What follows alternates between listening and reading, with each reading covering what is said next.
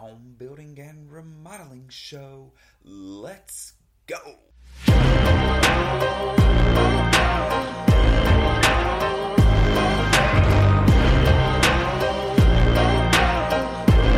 Welcome everybody to the home building and remodeling show. My name is Chris Kirby and I'll be your host. I am the owner of 3 construction companies on the Alabama Gulf Coast. The show is about residential construction. We're going to cover topics of home building and remodeling. Are you thinking of doing a remodel or building a home? Are you a contractor looking to improve your knowledge base or grow your business? Have you ever done a remodel project or built a home? There were so many things you wish you knew or that you could have done differently during the process. Then this show is for you. We break down the process of building and remodeling and how to have the best results during your project.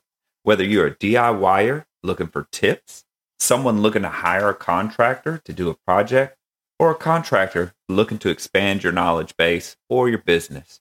Welcome aboard. Glad to have you. Stay tuned.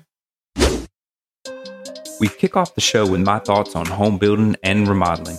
I'll share best practices and talk about some of our experiences in business and out in the field. These shared thoughts and lessons learned are meant to help you on your very own journey. Let's go. Welcome back to the home building and remodeling show. Today, we're going to talk about relationship management. Why is this important? Well, the client relationship is the most important part of being successful in any business, but in contracting especially. So let's just jump right into it. Trust and confidence. So how do you build confidence in your relationship with the client? And why is that important? Well, the first impression you have is when you answer the phone, when the client calls and needs some sort of work done. So when they call you, how you pick up the phone, how you respond, if you respond, all matters. So building trust starts from that first initial phone call. Picking up the phone, guess what? You just earned 1 trust point, because I'm sure they're not going to only call you. They're going to call multiple contractors to get multiple bids for the jobs. But if you're picking up when they call you, instead of letting it go to voicemail, or if you do let it go to voicemail, call them right back in a timely manner, then that matters. That helps build that relationship. It helps build confidence. And that gives a good first impression.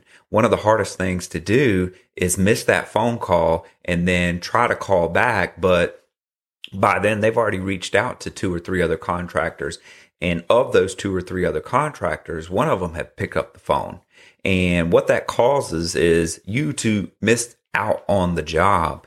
And I know there's statistics that talk about this type of stuff, how being responsive can help you win the job, can help you get a foot in the door. So make sure to pick up the phone when these people are calling and they need work. You have to respond. If you cannot pick up the phone, just call back in a timely manner and leave a voicemail. Don't hesitate to leave a voicemail, and then follow it up with a text.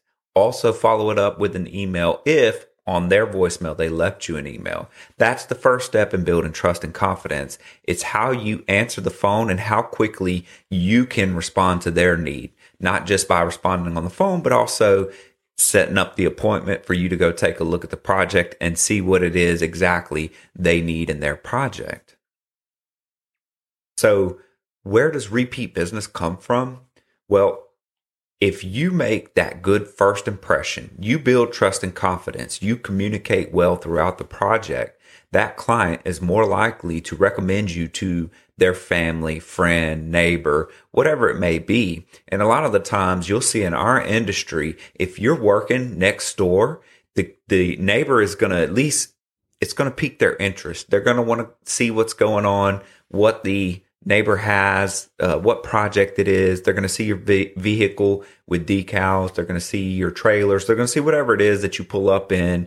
And then they're going to get inquisitive and they're going to talk to their neighbor, maybe while you're there, but maybe after you leave as well. And if you've already built that trust and confidence and now you're really doing a good job, right? I can't overstate this enough, but the quality of work has to be there. You have to care about what the work looks like, how you've communicated with the client, what your employees are doing, what you're doing in front of the client. all of that stuff leaves an impression, and you're more likely to get repeat business from that client if you do all of the things necessary, such as cleaning up after yourself.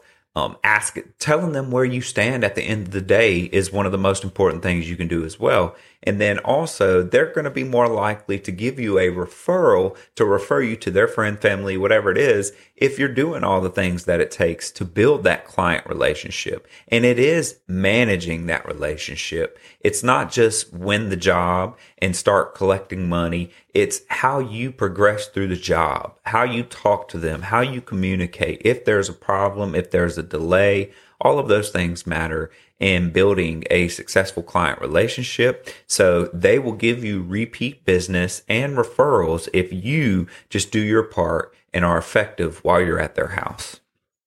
And now we move into Shop Talk. It's the portion of the show where I bring in a co-host and we cover trending topics in home building and remodeling. Hope you enjoy. Let's go. Okay. And if you wanted to like really, I guess, accelerate training for a younger person now, knowing what you know and being a great painter, what would you do? How would you structure that? Because it does take time to learn technique, but some of the stuff that you had to pick up on your own, you now have the ability to teach an apprentice and train them. So what would could you design a path for an apprentice to learn these things that we just talked about? Brush types, paint types, applications of paint. Now you've got the knowledge. So it's like you can take the time to teach somebody to be very good at their craft and have that to me is professional development, right? It's going beyond there's no greater teacher than experience in the field. For sure. That is absolutely my opinion. But taking the time to have the discussions about types of paint, types of brushes, applications of paint, where does that, sometimes people get left behind because those conversations and that training isn't taking place. They may learn to paint, but if they paint with the wrong paint, it's a bad, you see what I'm saying? Yeah. So where in the construction industry, where can we find more balance for that? Where can you get that, take that knowledge you have and really sit down and say, okay, I want to teach them the type of brush, the type of caulk gun, the type of caulk, right? We hadn't even talked about caulk because that's a whole nother thing, but prep work. How important is prep work in paint? 100%. Right. It doesn't matter, and correct me if I'm wrong, it really doesn't matter how well you can paint if the canvas is jacked up. Yeah. Right? Yeah. You can't compensate for holes and dirt on the walls and things like that again is a separator as a professional painter, where your prep work has to be on point. Yeah. Right? So taking that time, but if you don't know, you don't know. Yeah. So like if I was just to grab one of the young apprentices and say, come paint this room, right? And hand them a brush and a bucket of paint. What are they going to do? Get it everywhere. They're going to come in and they're going to paint this room. Had they not been taught how to do the prep work and different things like that. But now if I handed you a brush and a bucket of paint and sent you in here, you turn right around and say, Chris, we're not doing, you see what I mean? Yeah, I got to fix all this. Yeah, I got to. Right. And so that part of the development is where we're trying to bridge the gap, right? Because you have a ton of knowledge. They're green. How do we accelerate their learning? Because they're out in the field right now. They're out in the field right now learning how to work and be workers and install and remodel. But where can we accelerate their knowledge and help them learn the stuff that you have in your mind that they need to be paying attention to before they make mistakes? Is that us doing the training that we've been doing? How can you get that knowledge to them? What would you suggest for another company or another contractor, specifically even a paint contractor that's watching this or listening to the podcast in the future? If you could do it over and you were running you don't have to do it over. You can do it here, and you have the ability to do it here at this company. From a painter's perspective, somebody that's seasoned, what would be a good way to balance that, that mindset of not always just keeping your head down and work, because we got to work to make money. We got to close out the paint job to collect the check. But then also on the back end, you may make a ton of mistakes because of the inexperience. What do you think optimally? And I know I'm putting you on the spot here, so it doesn't have to be the correct answer. If I can think of something, I would try to say, for me, I have a problem of not letting people do it. Yeah. Like, I just do it, but they have to do it. You tell them. Yeah. And then tell them no or yes or... And that's when you came in and was like, don't let nobody else talk. Right. And then, but you've started training them. And so I think that happens more than people know too, where it's like, okay, get out of the way and let me just. Yeah. I'm just going to do it. Yeah. I don't have time. I've got to get this done. So, and for us, we can't afford to just have a couple people doing everything because we're a growing company. Yeah. So how do we bridge that though? Because we want them to make mistakes, but so for us, we train at the workshop, right? I have them caulking a crooked door jamb at the workshop. So when they're out in the field, they're not doing that. They're not training and making mistakes in front of the client. Yeah. Do you think there's value in the hands-on training that we do on Fridays? For sure. Like sitting and showing. Okay. So is that something that you embrace as a painter now that you're here with us? Do you think it's beneficial having a training program like that? I do, but I think it needs to be more hands-on for them. Yeah. So like you demonstrate and so like right now, right? I'll say, hey, let's do some training. You'll go out and demonstrate. But like last week, not only did you demonstrate, you talked about it, but then each apprentice jumped up there and used the caulk gun. Yeah. So that's what you're saying. So make the training that you're doing relevant. Not only are you teaching them or demonstrating how to do it, make them jump in, right? So if we're moving forward with this and we're talking about our next training for paint, the next thing they need to do is grab a damn paintbrush, right? Or grab a caulk gun and do the hands-on portion. Yes. Gotcha. This is why you do this, and this is why. Yeah. And then when they're so. Also, too, because we could be rough and gruff with each other in the industry, but two, it's the correcting them in a manner that, you know what I'm saying, not just like. But now they're not mad. Yeah, because that's how I got taught. Right. Screamed at. Right. Yeah. Yeah, and some people shut down over that. So it's they say the constructive criticism. Yeah. So saying, hey, look, you did all right, but here's where you can improve, instead of, hey, dumbass, or something like, you know what I'm saying, like realistically.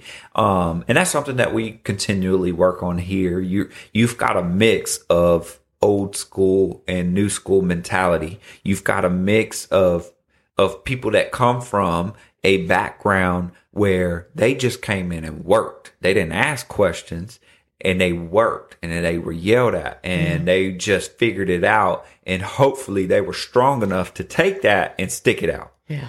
Well, here now, people don't respond to that anymore. You know what I mean? They don't respond to that way. So when we're doing this, we have to change. They don't have to change. Yeah. That's what I think people fail to realize, right? In order to run a successful company, you've got to be willing to change, lead change, adapt to the change, and understand it's here, instead of resisting the change and saying, well, this is how we've always done it. Yeah. Well, you're always going to be in the same position if you keep that mentality.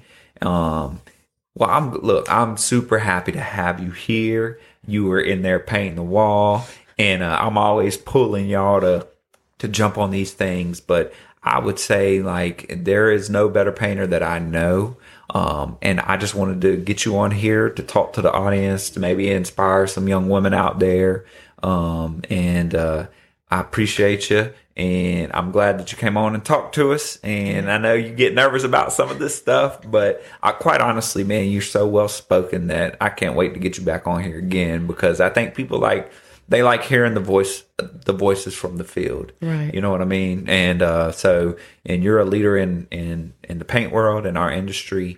And there's so much more we're going to peel back just specifically for paint. Yeah. All right, Jen, I appreciate you. Until next time, we'll see y'all. Thanks. Peace. Now we're going to move into the portion of the show where we talk interior design. We're going to bring in an interior designer, and we're going to talk trending design and products. Hope you enjoy. Let's go. All right, welcome everybody to today's show. We've got Christy, our interior designer, back in the house. And today we're going to talk about making your dream kitchen a reality with simple upgrades. And when we say simple, so we were kind of looking at lists and ideas and stuff, and we really wanted to keep it simple. So I don't think we were talking about, removing and replacing cabinets and countertops and stuff that can get expensive, but we're saying simple things that even a DIY home improvement person could do, right? Right. Okay. Right. So what's some of the ways they can do that? Some way. So the easiest probably would be the hardware, just because the holes are already there for you just to unscrew that, put a new one in. It obviously makes an instant change. Yeah. So with the hardware, I have a question. Is gold back? Is it? Look, why are you making that face? Listen, I never thought I would see that yellow gold come back. Oh, well, I would say the brush gold definitely is more popular. I mean, back in the 80s, 90s, it was the polished brass, right? Yeah. But yeah, the brush gold is very trendy right now. Yeah, it's back. It's back, and it makes a big difference. And you can blend that with your stainless appliances too. Some people are turned off by that because they don't want to mix their metals. Sure. But that definitely is. There's a way to do it right. There is a way to do it right. Okay. Yeah. So hardware. Okay. That sounds simple enough. Hardware. Yeah. Countertops. If you do not have a large kitchen, depending on the size, obviously, of that, it can be expensive. Sure. But it does make a big change. Gotcha. Okay. And you're going to need somebody to come in and do that. But now here's a question I have for you. Speaking of countertops, and one of the more popular and easier installs is a butcher block. But yes, I knew you were going to make this face, but we are getting a lot of farmhouse styles going in remodeling and in the home building side. And some people are wanting the butcher block countertop. But what's your thoughts on that? I don't have them in my home. I've never done them actually on a job. But I would definitely be questioning the maintenance of that. Sure. And by that you mean, for me, this is what I think. Wood is porous, and so when you're doing a butcher block install, you have to protect it. You have to stain it, or some come pre-stained, but you definitely have to seal that. Yeah. And that probably does require, I would assume, I do not know, it might be another podcast for somebody else, but that would definitely be, I would think, a maintenance reoccurrence that you would need to keep doing every few years. Absolutely. Just as any other wood finished product that you're going to have some sort of upkeep, whether it be, sand and refinish, those types of things. And then, but speaking of butcher block, from a maintenance standpoint, over time, to me, it looks good and it's a good look, but I don't think it's as durable over time as some of the other countertops. Right. So your countertops, your hardware, paint, obviously, even though the price in that the past few years has gone through the roof. Sure. That is something that you can still do on your own and save quite a bit of money. So, and that makes a big difference. And that can also include painting cabinets. Yeah. So I think we talked about that earlier. We talked. So like in the kitchen, there's depending on the layout of the kitchen, there's not a ton of wall space, right? Because you've got cabinets, you've got so one of the other things, and we'll kind of tie them together, but in addition to the paint, we talked about backsplash. Absolutely. Right. And that is the way that they have, especially with the materials now. I did my own backsplash. Granted, it was only like a little bar area. How did it turn out? Is it good? Well, I measured so precisely that there were no cuts involved. So because I don't have tile tools. Sure. I'm not a tile installer, and I did not want to rent any. So I literally picked tile with the measurement with the intention of not having any cuts. And it worked out? It worked. Right. Wow. It fit so that I used a no grout tile. Okay. So actually only had with a tile adhesive, which they have now a lot. I mean, I just had like a container of it. I can't remember the brand of it, but picked it up at Lowe's or Home Depot. And I literally like pasted the back of my tile and put it to the wall. And it's set. I'm very happy with it. And it was free labor. So, hey, listen, and that is, and we're talking about simple things, simple ideas. So, and that's about as simple as it gets. Yeah. Now, besides the hardware. Yeah. Change out. True. Now, when you do the hardware though, you need to make sure that you get the right knobs and pulls because they are different size. You got 3-inch, you got 5-inch. Right. So what you do when you open your cabinet, you just measure those screw distances. Yeah. So So you measure that, and then you go to wherever, Lowe's, Home Depot, your general store, and that's what you measure. That distance, 3-inch, 5-inch, whatever it is. It goes up 10-inch, things like that. Now, when you're saying change out the hardware, it's simple if you're keeping the same sizes. True. Right? If you start to like change from a 5-inch to a 10-inch pull, now you're talking drilling holes, touch up paint, all this weird. So so the hardware side that she's talking about is just keeping the same sizes and using the same holes. If you do it that way, it's simple. So we've said hardware, we talked about countertops, we've talked about paint, we've talked about backsplash. But I wanted to get back to the paint thing because there's walls and there's cabinets. So there are people professionally who just paint cabinets because they are sensitive to paint, right? And you can mess it up.